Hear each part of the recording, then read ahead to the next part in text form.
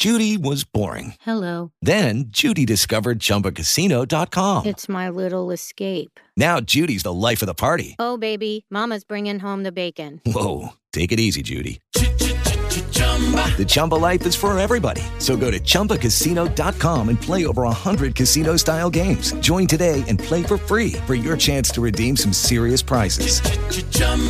ChumbaCasino.com. No purchase necessary. Void where prohibited by law. 18 plus terms and conditions apply. See website for details. It's time for the OSAA podcast, providing you with an in-depth look at the Oregon School Activities Association. Here is your host, Chad Dewing. All right. It's great to be with you on this beautiful Thursday afternoon. And I'm joined, as always, by the executive director of the OSAA. It's Peter Weber. Peter, good afternoon. It's great to catch up with you. Yeah, you too. Thanks, Chad. All right, so you sent over a memo to me. You guys had a meeting, and in that meeting, in regards to Season 3, you guys have made a decision that the board believes that providing local discretion for culminating week events allows schools to make the best decisions for their school and community. So why don't you fill us in on the latest? Yeah, so those are conversations that we've been having, Chad, with the board, for a little time now. Obviously, we're coming to the close on Season 2. Their culminating week is next week.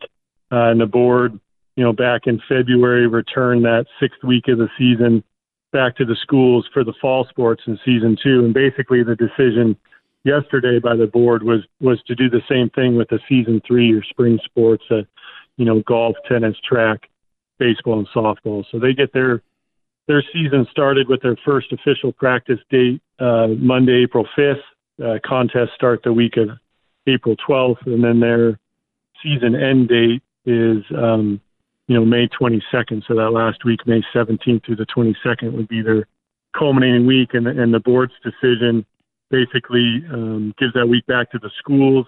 They're able at the local level, at their discretion, to determine, are we going to do a league tournament? Are we going to maybe match up with a league next to us, or do a little thing in our region with different classifications or different schools and see what that looks like for those spring sports.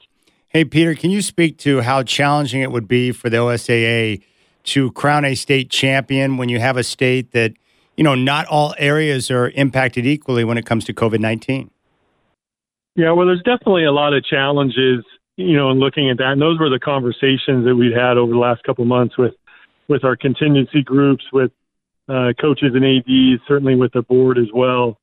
It gets into issues around, are you able to, fairly and equitably produce some type of qualifying procedure when you have schools that, maybe aren't playing in a league because of travel and transportation restrictions?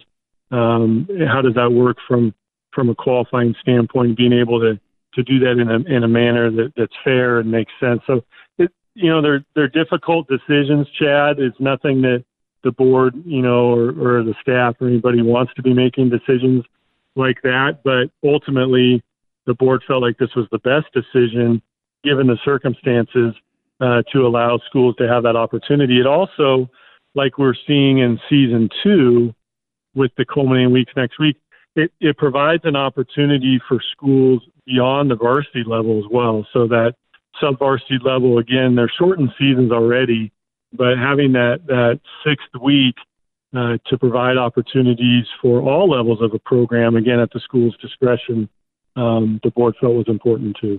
Hey, Peter, I noticed that the participation limitations for Season 3 sports have been increased. How so? Yeah, and that was something that we looked at in Season 2 as well. We added in, an additional meet in cross country, some additional play dates in volleyball and soccer matches, and obviously an additional football game as well. So it was, the discussion with the board was similar for Season 3 in, giving that week back to the schools. Let's add in some more contests. Our initial participation limitations were really based on a 5-week season.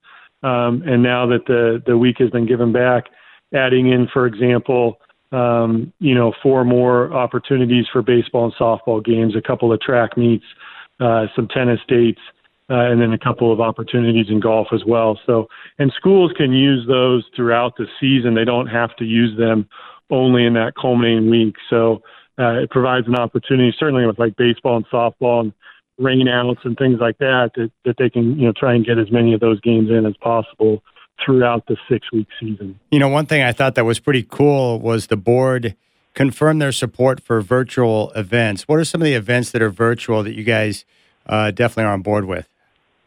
Well, so again, looking at some of our activities, we've been working with those groups, the music, your band, choir, orchestra, solo music, or cheer and dance groups as well about, again, supporting them, just like we're supporting schools in these culminating weeks at their discretion, but supporting them for opportunities, for kids to participate in a virtual event, for example, in band, if they're able to get their band together at school, or even if they're able to do something virtually with their bands, they can submit that information. We'll have adjudicators that look at it and provide feedback and ratings to the school.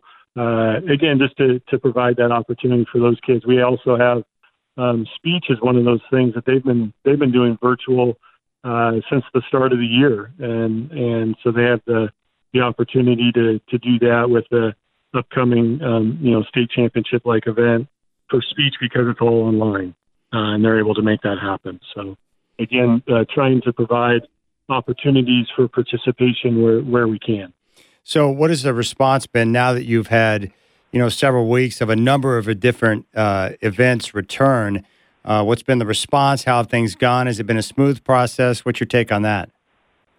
Well, I think the response has been that people are happy to see kids out there playing. Certainly, like we are, we're excited to see that the volleyball, soccer, football, cross country, those things going for the last few weeks around the state and getting kids participating. We've heard a lot of positive things, both from what's going on the fields and courts, but also the impact that has for students, attendance and doing better in the classroom and all those things that are values associated with education-based activities that we've known for a long time, and we see that coming back as well. So, certainly there's challenges. You and I have talked before.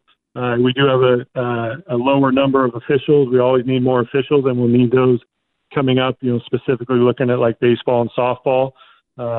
People can sign up at newofficials.org and help provide that opportunity for kids. So there's always a few challenges that go with it, but overwhelmingly, it's been a positive for schools, positive for kids and communities. We've seen some adjustments from the state as well over the last month in regards to spectator capacities. They were pretty locked down before, and they've opened up a little bit, again, depending on your county risk level. So an opportunity for people to be able to get out and support their students, not to a full extent, but more than they had been before, which has been great. I did have one other question for you. Have you guys made any determinations or decisions in regards to season 4?